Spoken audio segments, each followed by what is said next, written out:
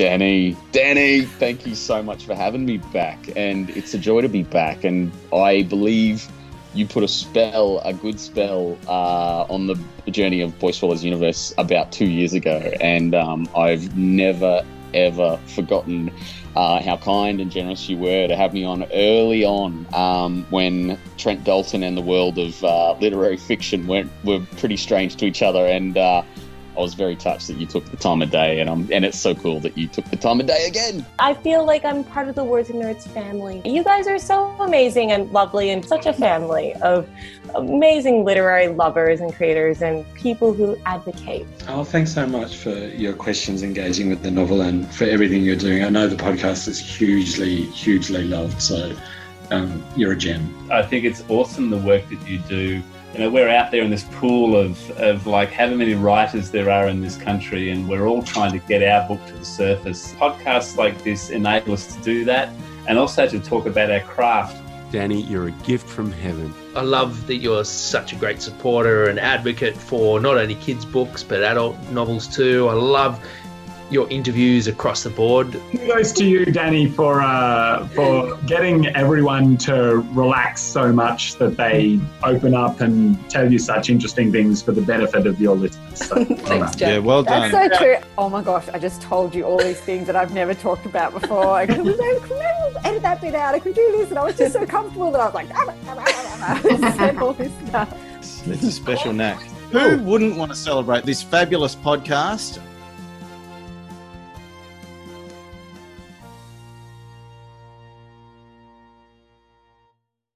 Thank you for listening to the Words and Nerds podcast. On this podcast, we chat about books, the writing process, and how literature has the power to change the world. I'm your host, Danny V, and back by popular demand, children's author, interviewer, co-host, Is There Anything This Man Can't Do, Adrian J. Beck. Speaking of what you can do, that is so relevant because Isn't it? we have the wonderful Michael Wagner and Heath Mackenzie joining us on this episode, and they can do anything, including create a picture book called Can You Do This? I'm so excited to chat with them all about it, Danny. So this is the theme of the podcast, isn't it? It is the theme of the podcast. We've got a little bit of a challenge. In fact, we're going to spring a challenge on you, Danny, to see. We've got some skills. We can do all sorts of things, us three, and we're going to mix it up a bit, and we're going to see if you can tell which skill belongs to which very talented young man. Today, we welcome children's author Michael Wagner. He's 70 plus. He's 70 plus. No, his 70 plus titles include a series about the sporting adventures of Max Rumble, a family called The Undies, the acclaimed picture books Why I Love Footy, Why I Love Summer, and Bear McDen, and much, much more, including Pig Dude. Michael Wagner, welcome to the podcast. Thank you, Adrian. Thanks, Danny. Lovely to be here. Thanks for having us on the show today. And I'm not over 70 yet. I'm a long way off. Yeah, that must have been a typo. Yeah. I think it was 70 plus titles of books, Yes. perhaps. It's actually 80 plus. It's actually 80 plus. Now. 80 plus. So not to correct you live or anything like that, but look, Michael, you might need to update your website. that could be the problem. Awkward. How awkward. And Michael, feel free to update me live all through the podcast because there'll be numerous occasions where you'll need to. I'm just putting the warning out there right now. Now, also joining us, we have Heath Mackenzie, author, illustrator of many, many books, including the Do Not Open This Book series, and my personal favourite, I Want to Be a Pretty Princess, and we're going to talk about that, and many, many, many, many more. How are you, Heath? Many more. Hello, I'm well, thank you, and I'm also under 70. But are you at about 70 plus books? Because you wrote, last year you released 24 books because you had a male skewing and a female skewing book for every month of the year. Correct me if I'm wrong. Book, yes. Look, books-wise, I guess written ones are 20-something, 30-something, but illustrated ones, a couple of hundred. Wow. That's amazing. Lot it frightens me. There's a lot. There's a lot. There's a lot of work there. There's a lot of hard yakka. But there is. Sitting here, the grindstone, chipping away. That's right. I can imagine. Now, for this book, Can You Do This? Can one of you give us a quick elevator pitch as to what this fantastic picture book is about? Heath, do you want me to do that? Oh, please do. Please do. Well, it's sort of like it's about sibling rivalry, really, and about how sometimes the younger members of the family amongst the siblings can have a false impression of the capabilities of the older children in the family. Sometimes you think because someone's bigger or older or in some way more senior, that perhaps they're a lot more skilled than you are. And this book is having a lot of fun with the fact that perhaps that isn't always the case. And sometimes there's a little bit of bluff with the older siblings as well about what they can and can't do. So it's about sibling rivalry, but also about the fact that maybe you shouldn't have an overly respectful attitude towards your elders. Respect them, respect your elders, especially your older brothers and sisters, but maybe don't see yourself as less than them.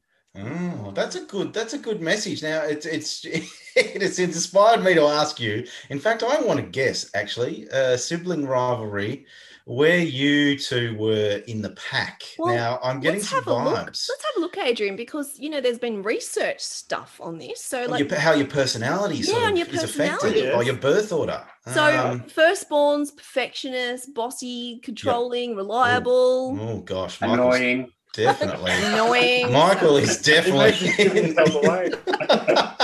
I think maybe that's the direction I'm heading for Michael. But what else can you tell me?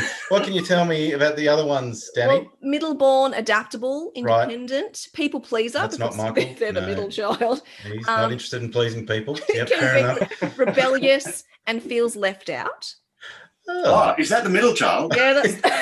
Oh, okay. Yeah, that's good. I like that one. That's your Jan Brady type. What? Thing. Oh, right. So I'm Jan Brady. Okay, hang on. Are you middle? Are you giving it away, Michael? I am the second same-sex child, and they're the ones with all the problems.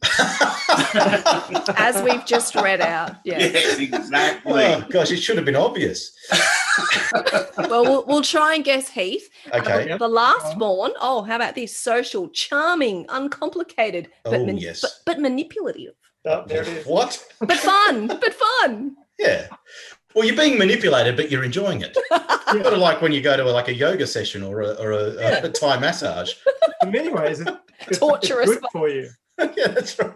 And then, of course, you've got the only child, confident, conscientious, perfectionist, center of attention, mature, sensitive, and a leader.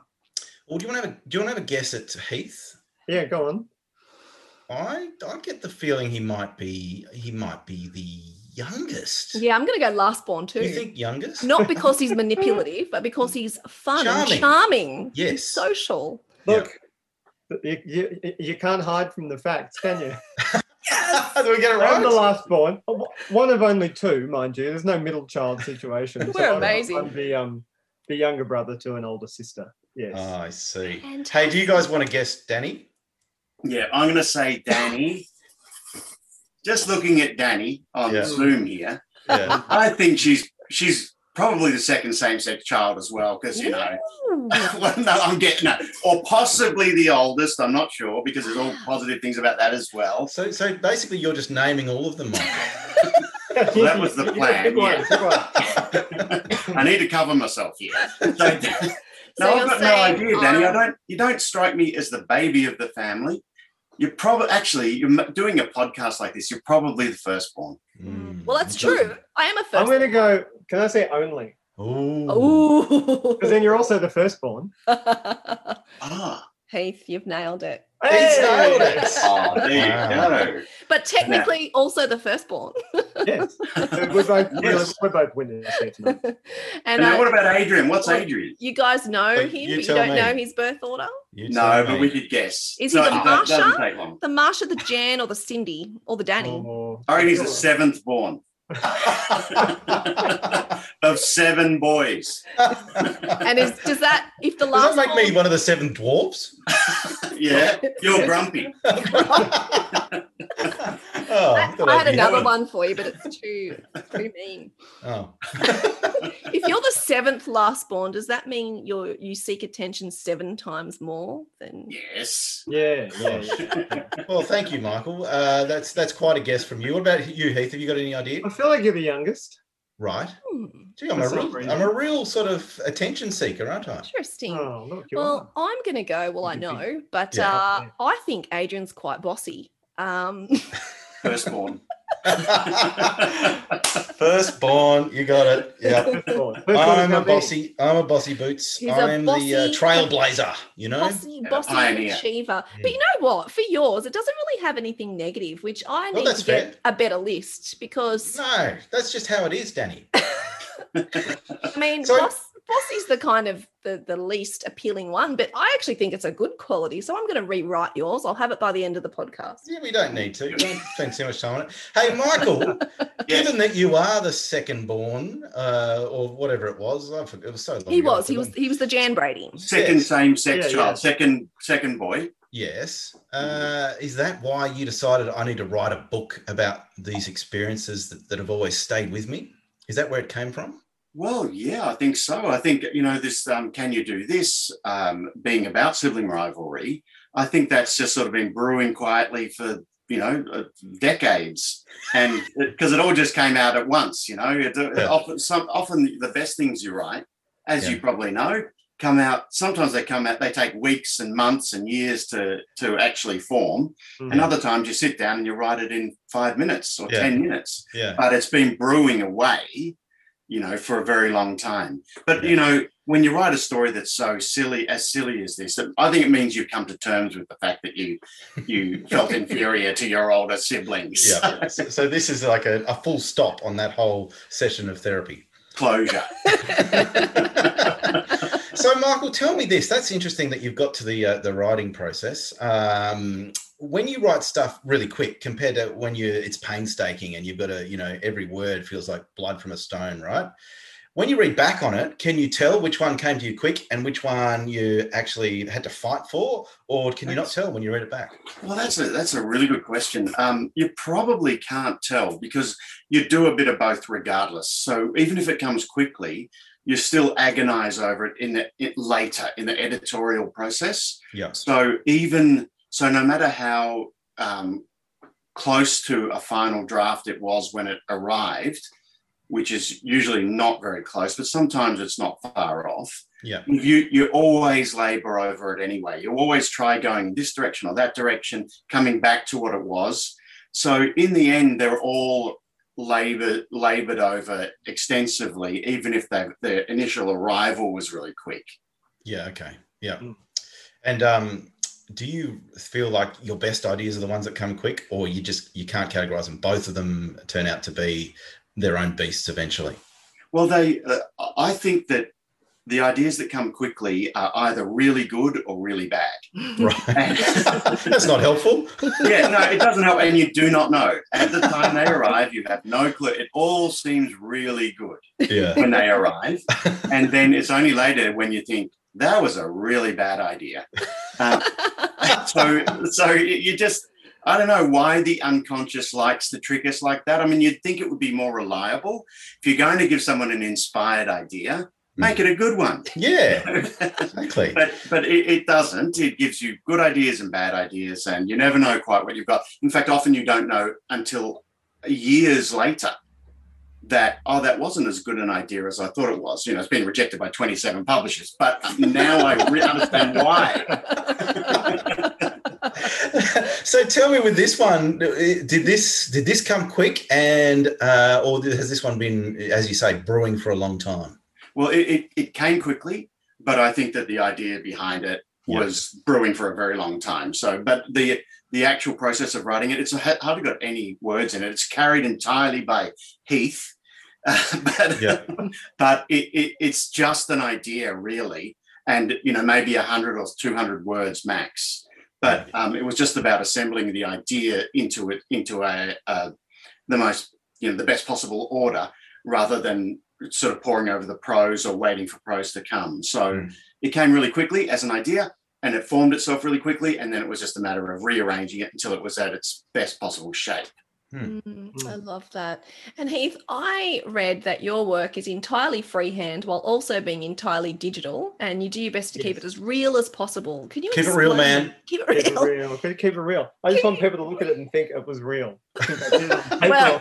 Nailed it. On a computer screen with a pen stylus thing. But I try everything. I use all the brushes and stuff that I have access to. I learned how to use them for real when I was going through school, so I know how they work. And the computer program tries to replicate them as closely to reality as possible. So I know how they work, so I can get the most out of them on the computer as best I can. So I try to use the tools. I try not to use too many cheats, basically. You can do all sorts of things that you could cheat with to make it all sorts of fancy, but I try and keep it as real. I try and keep little mistakes, little happy accidents in there, and all that sort of stuff. Try to keep it real. Yeah. I keep a lot of mistakes in my work too, Heath. Now, is it fair to feel more? Probably a lot more in mine than yours, to be honest. But so you taught yourself practically. Is that what I'm hearing? You taught yourself practically your art through school and all that. I was just prior to computers being a bigger thing in the classrooms. They were appearing, but they weren't nearly as clever as they are now. Yeah. So it was all the real stuff: real paint, ink, chalk, pencil, paper, canvas, all that stuff. It was all real. So you use all those techniques and hand them over to the computer. That's amazing. Now, why did you choose one of my favorite animals? And I feel like it was probably Michael suggested this as a tribute to me, because I'm from Tasmania and I know how much he rates me. So he probably said, "Hey Heath, just as a tribute to one of my best mates, could we make it a Tassie Devil?" Is that true, or was there another thinking behind it? I wasn't allowed to sign the contract until I agreed for them to be Tasmanian Devils. No, look, that was me. I brought that to the table. I thought these characters are a bit cheeky. I thought of cheeky devils. It was my simple leap in logic, and we discussed them being animals rather than people. Yeah, and possibly Australian animals, and so I was certainly happy to run with that idea. And Tasmanian Devils I hadn't really worked that much with. I thought they're ideal because these are cheeky characters doing cheeky things. So a Tasmanian Devil just seemed like the ideal choice. I did a rough concept of the devils that appear in the book, and I did a rough concept of some dingo kids as well. And I was hoping the devils would make it. Yeah. And they did. So that was good. I'd love to see what the dingoes look like. Were they a bit evil looking? But they weren't evil looking. They were sort of taller and leaner and more rectangular than these very round-headed little things. So yeah, they were different shapes. So when did Michael find out that they were devils? When I sent through the character design ideas, I think. Okay, yeah. So we would have seen those and then discussed which ones do we prefer. Yeah, I saw the dingoes as well, and I think that what you said about the shape was what influenced my thinking on it. So my vote was for the cuter, rounder Tassie Devils.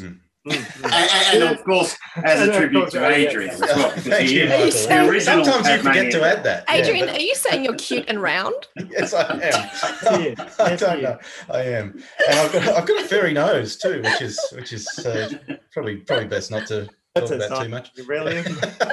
So how did you guys work together on this? Like, because Michael's known for writing a manuscript, and then he walks off and he doesn't want to know anything about it anymore. And he's off to his next conquest.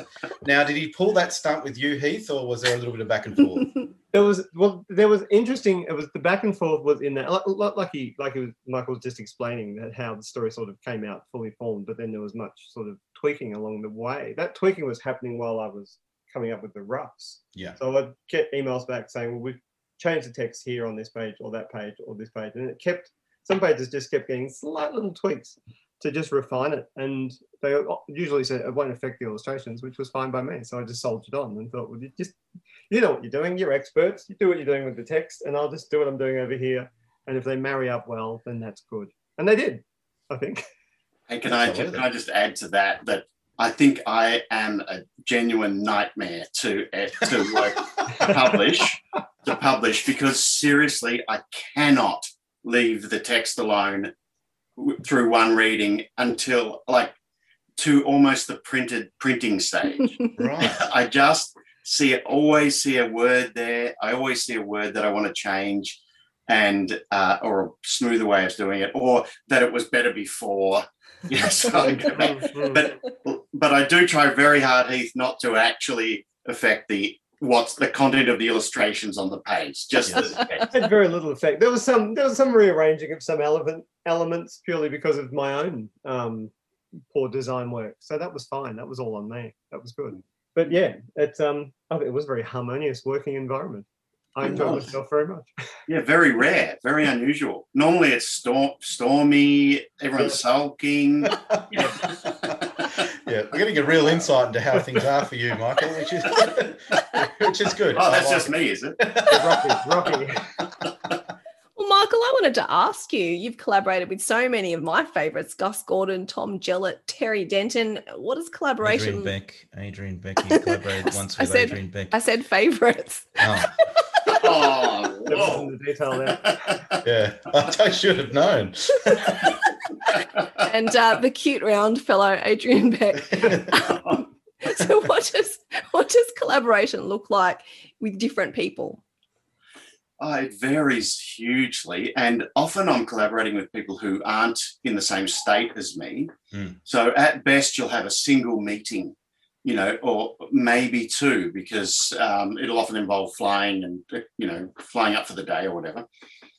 So usually that's done remotely. So perhaps, but also, you know what, publishers don't love to have the author and the illustrator in the same room too much because it's better if stuff is kind of moderated by them on the way through, because sometimes without meaning to, you can say something in a way that's kind of a bit thoughtless or harsh. And so it's really great that the editor or the publisher moderates that and makes sure that it doesn't come out the way it accidentally would have otherwise. So, but then again, I do a little bit of self-publishing as a hobby. And I work really closely with this illustrator called Wayne Bryant. And that relationship is joyous, because when we sit together and we encourage each other, we're really like stupid, and like we sorry, Adrian. It's just hard to believe, Michael, but go on. Continue. We came up together with a character who's a spleen, and his name's Steve McSpleen, and we were trying to, and this just evolved out of us prompting each other or egging each other on to be more ridiculous. And it's just, and he's a poet who does poetry in a jazz club. Not a very good one either, from what I recall. There are plenty of things that rhyme with spleen. Well, yeah, his poetry's, he won't win anything major awards probably for a while.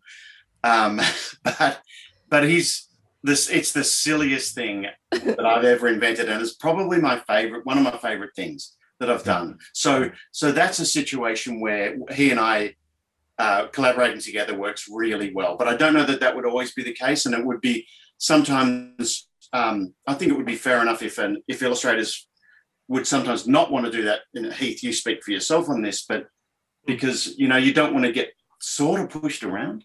By the author. Yeah. And look, I don't think, as a body part, the spleen has gotten enough spotlight, really. No. Yeah. So No. it's the spleen's time to shine. Yes, that and the pancreas never get a mention, do they? They found their champion. That's amazing. Hey, Heath, now you and I collaborated on two books together, actually. Apart from me, and I was a bit of a nightmare like Michael, what is the collaboration process? we obviously we did Alien Zoo, and we had lots of optical illusions in it, which would have been an absolute nightmare to try and make work. They were a challenge. What does it normally look like for you as an illustrator? It's normally very separate, distinct. You've got your author over there, your illustrator over there. And it's by and large how I have. That's how it's been. That's how I've always usually experienced it. Sometimes you can chat a bit with authors along the way here and there, or after certain phases of the project, like the roughs may be done or the final art before editing. You may have a little bit of a word with them here and there, but not much really. The one like rare exception for me is with the Do Not Open This books. In that Andy is very very collaborative and very much he wants to get together through every phase of the thing. So we'll sit down together through the, we'll read the story initially and go through that and make notes of what could be happening here, there, and everywhere. And then I'll do some roughs, and then we'll meet again and discuss those roughs. And so it goes on every step of the way. He's very, very hands-on, and the publishers sort of fosters that situation well, so it works well. But that is the one very rare outlier. Otherwise, it's keep everyone apart. So that's Andy Lee, obviously how you work with Andy Lee. Have you ever sort of, when you do those collaborations together, have you ever sort of said to him, hey, Heath and Andy sounds just as good as Hamish and Andy? Have you ever said that? No, I've yet to cross that line. Right. I feel like I'm some Next sort of, time. I'm a bit of a bargain basement Hamish, if anything. Probably best not to even rock that boat. Bargain basement. I love that. Look, if it ain't Not at broke, all. let's not fix it. Hey, we got heaps of questions. We've got heaps of questions, haven't we, Danny? But So many. I'm just going to burst in here because, Danny, this is something you don't know about. And I love it when we do things you don't know about. Always the way. Now, I love this book. Can you do this? And it's obviously, as we've been talking about, it's about sibling rivalry, and it's about the younger, in this case, the younger brother wondering about whether he is up to scratch with the older brother. And they're both Tasmanian devils, but that's just by and by. It doesn't really matter. Bye-bye. Yeah. And so it got us thinking about some of the special skills that we have. Now, we each came up with a special skill that we're very, very good at. Interesting. And we thought what we might do is we've got them in random order. And what we might do is we might get you, Danny, to pick which person should say the skill first. And then I want you to guess. Okay. Well, So actually, you're you not can ask saying- a couple of questions. You're not You can ask saying a your couple own of questions. one. We're not necessarily saying our own one, but we Okay, might right. be because we've Oh. mixed them up. So we're going to get through all three skills. Okay. Once you've asked us a couple of questions each, it's sort of like that would I lie to you thing, right? So, and then when you get to the end of it, you have to allocate which skill belongs to which amazing guest on the podcast. Okay. Are these real skills, or these are are these all imaginary three of them skills? are real skills that All one of right. us can do, but it's I put them down in random order, and All so right. you tell I'm us who ready. you want to hear from first, and then they will read the first one on my list here. Okay, Heath, I want you to go first, please. You've got an honest face. I have a list here, so I read the top one on the list. Do That's I? right. And it Right. may be Heath's, Maybe it may not. not be. Maybe not. Oh, yeah, because I chose the order. Oh, Yes. this is crazy. Okay, I can do this. I can literally put my foot in my mouth, all 5 toes. Just process that for a moment. Can you do that now? Yeah, once I figure out, if I guess the right That's what I was- person who can do this, will that person do it? No, don't nod, because then I know it's you. But I'll ask you to do that. All right, so your foot. Now the question, but if I ask the question, how will the person answer? Well, no, Heath's going to pretend that he's the person. Okay, I'll and just- he knows? I'll just run he with it. knows if he's the person or not. Okay. Heath, hypothetically speaking, because you're all grown men with, I'm assuming, quite, men-sized feet, Oh, can you, massive. Sure, can you sure. still do that now, or is that something you could do as a kid? But put the foot. We're not talking the entire foot, obviously. That Just would the be like toes. some sort of snake unhinging situation with my jaw.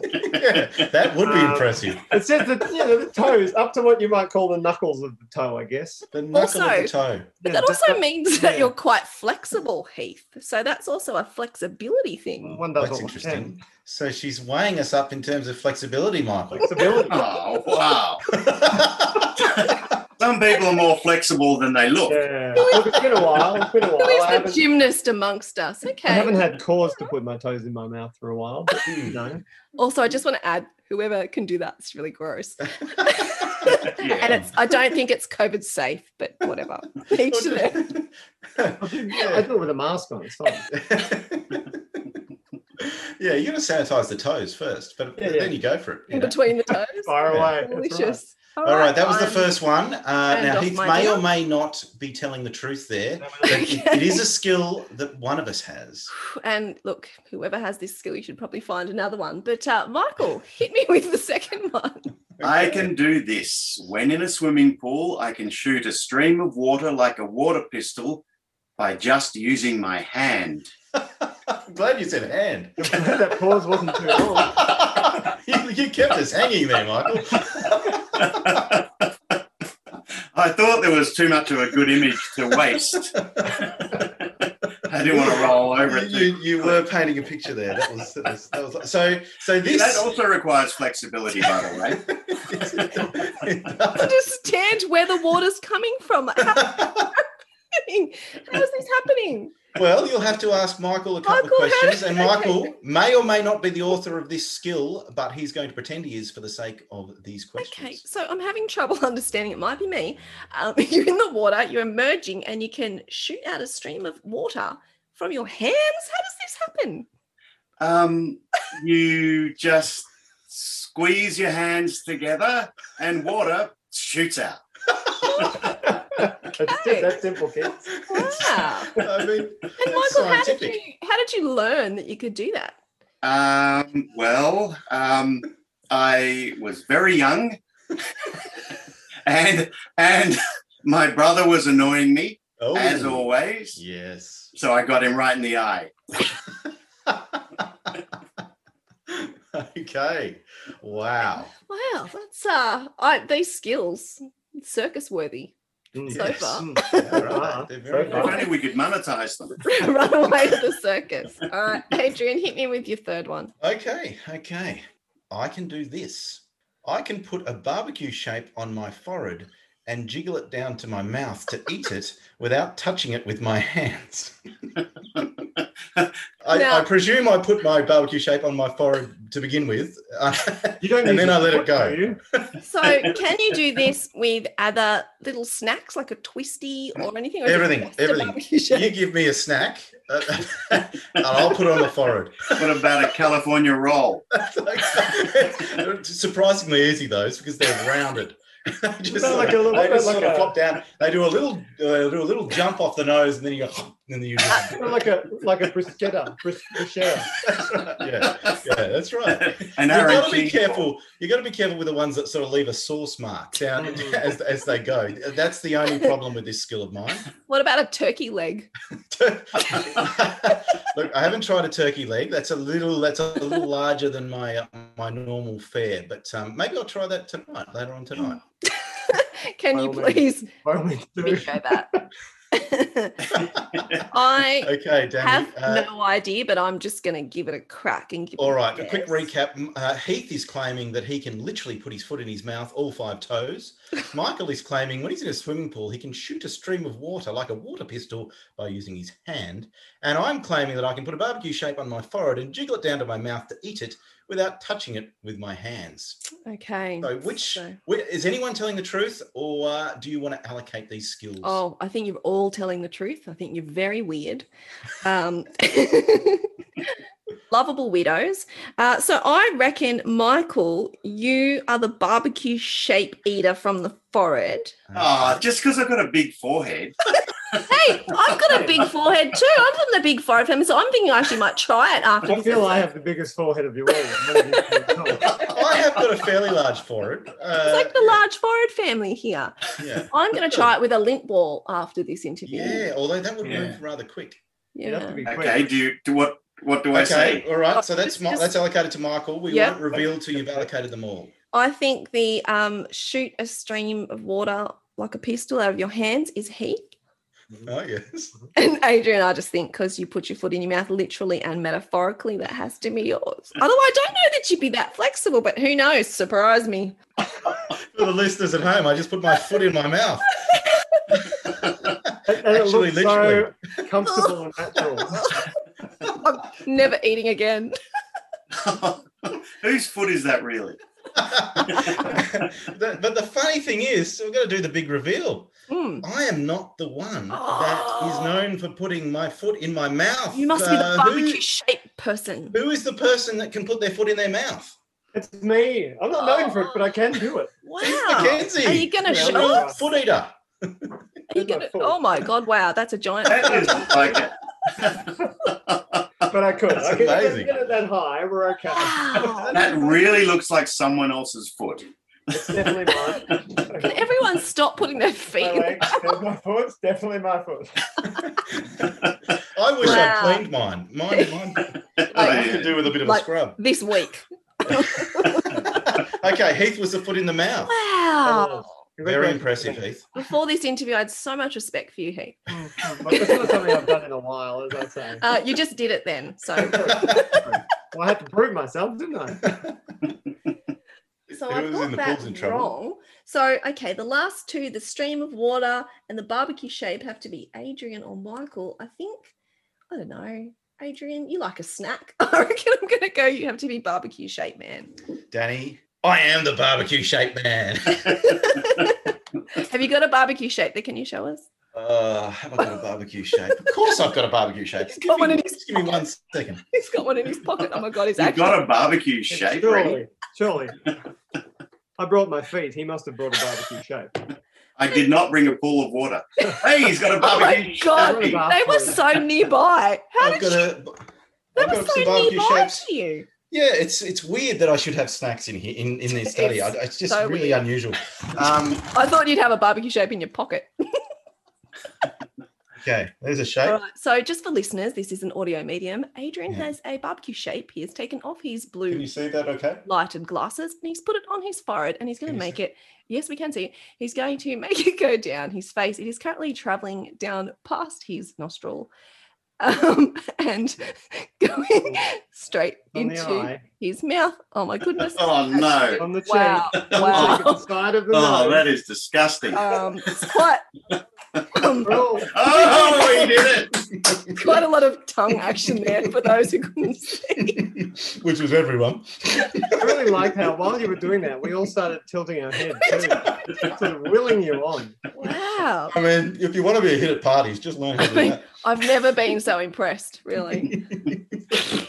Well, there you go. Danny, you got 1 out of 3. Terrible. I'm not sure that's a pass. Terrible.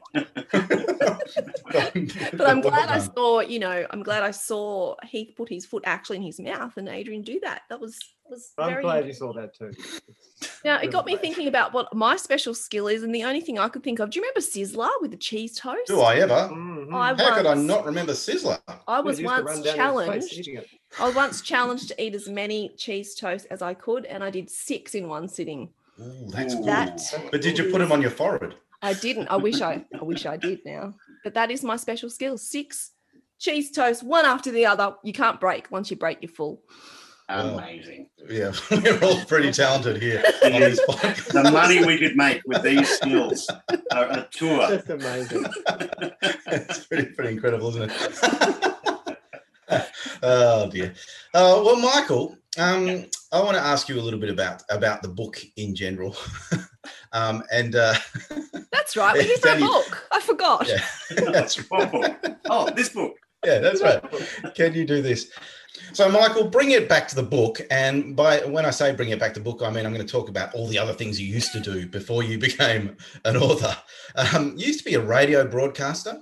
You used to be a television script writer and producer, a comedy writer, a songwriter, and you played in a band that almost became famous. What? You've done heaps and heaps and heaps and heaps of stuff. How does all that stuff, all that grab bag of jobs, all mush in together and create the man we have before us, the author we have before us? Or did none of that influence you whatsoever and you just decided one day I'm going to write a book? No, it definitely did influence me and was all training, I think, for writing stories. Because basically all of the things I did had writing as their central thing, like writing comedy, writing songs for a band, writing for television, writing for radio. I was a broadcaster at the ABC for 12 years, 10 or 12 years, I can never quite remember, but every day I was writing. So I think that having that amount of years of writing, it was really good preparation for becoming a children's author. Maybe, I think it was maybe 20 years ago, I think I wrote my first book. So, but yeah, I think that was all preparation for what I was eventually going to do. And because writing's actually really incredibly hard to do, especially long novels. Writing a novel is a very, very difficult thing to do. And I think it was great that I had so many years of writing for a living, so that the really daunting task of writing a novel was not so overwhelming when I sat down to do it, when I finally did sit down to do it. So, yeah, I think it was all prep. And also the comedy leaks in. into the stories that I write, and the television writing was really good because it forces you to write visually, and I think that's a really great skill if you can write, show, not tell. So writing visually was fantastic. Radio is great for learning how to write for the human voice. Yeah. So to be read aloud, a lot of what I wrote for many years was to be read by others. Yeah. And that was great to know how to write in a way that it's easy for another person to read. So it all feeds in. It all sort of comes together in what I'm doing now. Yeah. And in 20 years, you just said, and you're over 80 plus, which is books. Well, sorry, books. I keep forgetting to say you're over 80 plus books. So I will correct my website. Has what you set out to achieve with your writing, has it changed over the course of that 20 years of writing? It has many times. Initially, all you wanted to do was be able to make a living. That was the objective. Yeah. And it takes a long time. It takes years to build the books up to that point. Well, it starts with just getting a book published, book published. That was by an educational publisher. Yeah. And then the next goal is the first trade book published, and that came a few years later. Yeah. And then it's to earn enough money from the books to start doing school visits. It was a terrifying prospect when you're starting out. It's like the thought of standing up in front of a classroom or even a school full of kids and doing a 1-hour presentation was terrifying initially, but it's a great thing to do to supplement your income. Yeah. So it was good to start doing that sort of stuff. So, and then it changes what you write. Initially I wrote the very small, very short 1,000, 2,000 word, very, very short stories for middle readers. Then I wanted to write something more substantial, like the novels that I've written. And then I wanted to write picture books. It took me 10 years to get my first picture book published. Yeah, right. 10 years as a published author to get my first picture book published. They're a whole different art. And now I'm writing more for young adult, or possibly even adult as well, in amongst the other things I do. Right. So you've pretty much, you've got something in every genre. Well, I will if I actually write a publishable novel for young adults. I've got one that's for tweens, probably for 12, 13-year-olds. And I'm hoping that this one I'm writing at the moment would be for 16, 17-year-olds. Yeah, right. Or maybe even for adults. So then I'll probably complete the set, of all ages up to adulthood. You are the Jackie French amongst us. Yes, yes, I am, I guess. The Jackie French. Yes. I thought you were going to say the Jack of all trades. Oh, that too. I think you're a man for all seasons, Michael. Heath, I wanted to ask you about I Want to Be a Pretty Princess. This is actually one of my favorite picture books, and I bought it for my daughter specifically because I loved how the words and the images were complete in opposition to each other. So tell us about the inspiration behind this. This is a classic. This is going back to one of the ones that put you on the map. I just needed this book as soon as I saw it. I was like, yes, this is what I'm looking for. Tell us all about it.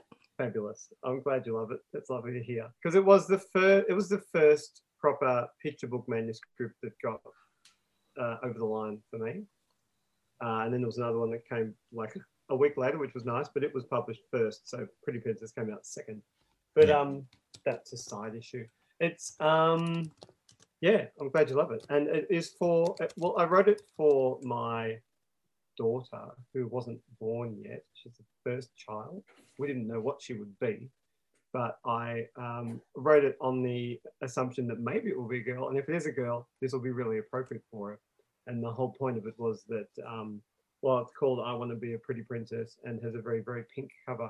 The idea is to sort of suck you in, and then as you read it, you realize it's all about being a pretty princess isn't really that much job, and there are many more wonderful things you could be doing, so go and do them instead. So that was the general gist. Was that sort of, I was concerned if I had not had a child before, and if it was going to be a girl, I was worried about the big wide world she was going to become a part of. So I wanted to sort of write something that would suggest to her that she can do whatever she wants. Which is great. And that's what I loved. And I bought it when she was a baby too. So I thought, yes, I want this into her brain. This is important. Yeah. I'm glad. I'm very glad. Yep. We've got that one too. Absolutely. The other thing we like about your work, Heath, myself and my eldest daughter, is spotting the Doctor Who references all the way through your books. They faded away now, but for a while there, they popped up. I eventually got to a book where it was very, very simple illustrations. There wasn't much going on. It was very character based and nothing much else. So there just wasn't a place to sneak something in without it being really Very out obvious. of place. So I that sort of stopped it. It hasn't sort of happened since. But I must creep something in again sometime. So the Tassie Devils, they're not riding in a TARDIS in Can You There's Do nothing This? in it. No, the Tassie Devils have missed out. They have. I'll sneak something in again at some point. And you just have to keep a keen eye. Yeah. Yeah. I love that. In a while, I'll creep something in. Yeah, do it. Just We for need it. you. Just for you. I appreciate that. I'm always looking out for it. When the right thing comes up, you'll see it and you'll know it's for you. Thank you. I appreciate that. I love that so much. Now, here's a question for you. I always ask our guests on the podcast this question. Michael, I'll start with you. Why do you write? And Heath, straight after, I'm going to ask why you illustrate. Why do I write? That's a really good question. I write to express myself. Madonna style? Sorry? Like Madonna? Just ruined it. Express myself. Sorry, Michael. Continue. Forget I said anything. I mean, yeah, just swap me away. I express myself differently from Madonna. Not that differently. It's, but yeah, I think it's just like I think creativity. I think is play. So I like playing with language, playing with words, and playing with ideas. So it's also an opportunity to subtly express your own concerns, sometimes to turn a negative experience of life into something positive. I think creativity's got a really great therapeutic value in that regard. Even if it's not published, it's fantastic to just get stuff out, onto a page in some sort of format that's reasonably coherent, and then it's out. It's not just bottled up inside. So yeah, it's to express myself, but also because of the amount of play. It's so much fun to play with words and ideas. Great. I totally agree. And I think it keeps you, I don't know, it just keeps that side of you young and fresh and it's so easy as an adult just to get caught up in, tax and loans and, all that sort of stuff. But if you allow yourself those time to play, and even if you're not doing it as a career, I don't know, I think it's good for mental health. I think so too. I think we can sometimes we grow up too much. Sorry, Heath, I spoke over you. But please carry on. I just concurred with that. Yeah, I just think sometimes we actually grow up a little too much, and it's a bit of a shame if you lose that playful dimension to yourself completely. I think that's really sad. Maybe I've kept too much of it. Not at all. No, just the perfect amount, I'd say. I mean, Heath is still putting his feet in his mouth, and Adrian's eating barbecue shapes from his forehead. You're safe. just don't take you to a pool. Yeah. It'll be all sorts. Heath, why do you illustrate, create, draw? Why indeed? I've been thrown off by the barbecue shapes in the feet. I know. Something really good was just Me too. up on the back of, but it's gone now. But that's all normal stuff, Heath. I don't know what you're talking about. Why do I? I don't know why. Look, I do it because the initial beginning of the answer comes with my brain forming it in my head, and it starts at the base level. It's because I like to do it, which isn't an amazing answer, but there's aspects of it that I like and I want to, and I enjoy exploring all the time, because not everything, as an author, I guess you're not always, depending on the job, you're not necessarily, sometimes if you're commissioned to write something, you're not necessarily writing something that you're as passionate about as you could be. But by and large, I think authors are able to pursue their passions and try and get those, as Michael was saying, explore ideas and feelings and work through things through your work as an author. Whereas as an illustrator, you're often, when I'm not talking about illustrating my own writing, But if I'm illustrating other people's work, it's a weird mix of sort of where you're doing what you're told in a way, because, well, here's the prescribed text that you have to work with. But then I enjoy, particularly with picture books and things, I enjoy delving into how I'm going to interpret it. And that's a lot of what I think about. I enjoy figuring out how I'm going to show what's being said, or as more importantly, what's not being said and what I can tell through the illustrations. So yeah, I enjoy doing that, and I like following that sort of little pursuit there. And I also enjoy experimenting with my style, because I kind of get bored drawing the same way all the time. And I have a style that I can't seem to shake, that just creeps through all my work, but I try and produce things that look different, and different looks suit different stories. So I sort of go with that sort of different art styles, more specifically, suit different stories. So I like to explore with those, and they slowly evolve over time. If you were to sit down and decide to analyze my work through the books I've done and the years they've been published, you'll notice little things come in and change and develop, and techniques, and even just down to how I might draw fingers or fingernails will evolve. And I'm going to try and do it this way now. I'll draw noses this way now. And they're simple little things, but they're things I continually chip away at and explore to develop in these characters. And the main thing I love about illustrating is it's kind of like you're directing actors, but you have complete control over those actors. And so it's so much fun trying to get the best performance out of them you possibly can. Yeah. Whether it's a ridiculous performance or I like to sort of try and get a bit of sort of seriousness and heart in there as well, and get the mood right and get the emotion right. And sometimes that can be really, really difficult to nail the right emotion for the scene, but I enjoy the continual pursuit of trying to get that right. It's largely all just about me continuing to just try and get it right, and one day I might. I love that. No, but I love that answer, Heath, because you started by saying I just like it, and then when you started talking about it, you could just see how much joy it gives you. So that was a lovely answer. Yeah, absolutely. Congratulations on the awesome book. It has been fun. I have learned so much about you three tonight. Sometime, things that I probably could have lived without knowing. Here we are. No, but thank you so much, Michael and Heath, for sharing so many wonderful, personal, interesting things with us, and sharing your writing and illustrating lives with us. It's been fun. And also we've got some really good insights as well, but I hope listeners had as much fun as I did, because, there were parts there that I haven't laughed that much in a long time. So thank you. Thank you for bringing some joy, not only to the books that you create, but to the podcast as well. Oh, thanks, Danny, and thanks, Adrian, and thanks, Heath. Oh, look, thank you all too. Thank you, Michael, for having me on board for this book. I love it. I love it. It's vibrant. The cover screams vibrancy and colour and fun, and then you go inside it and it continues, which is good. Well, we're very glad to be part of that, and I'm very glad to be a part of this. Thank you for having me. Awesome. And congratulations on Can You Do This? We love it.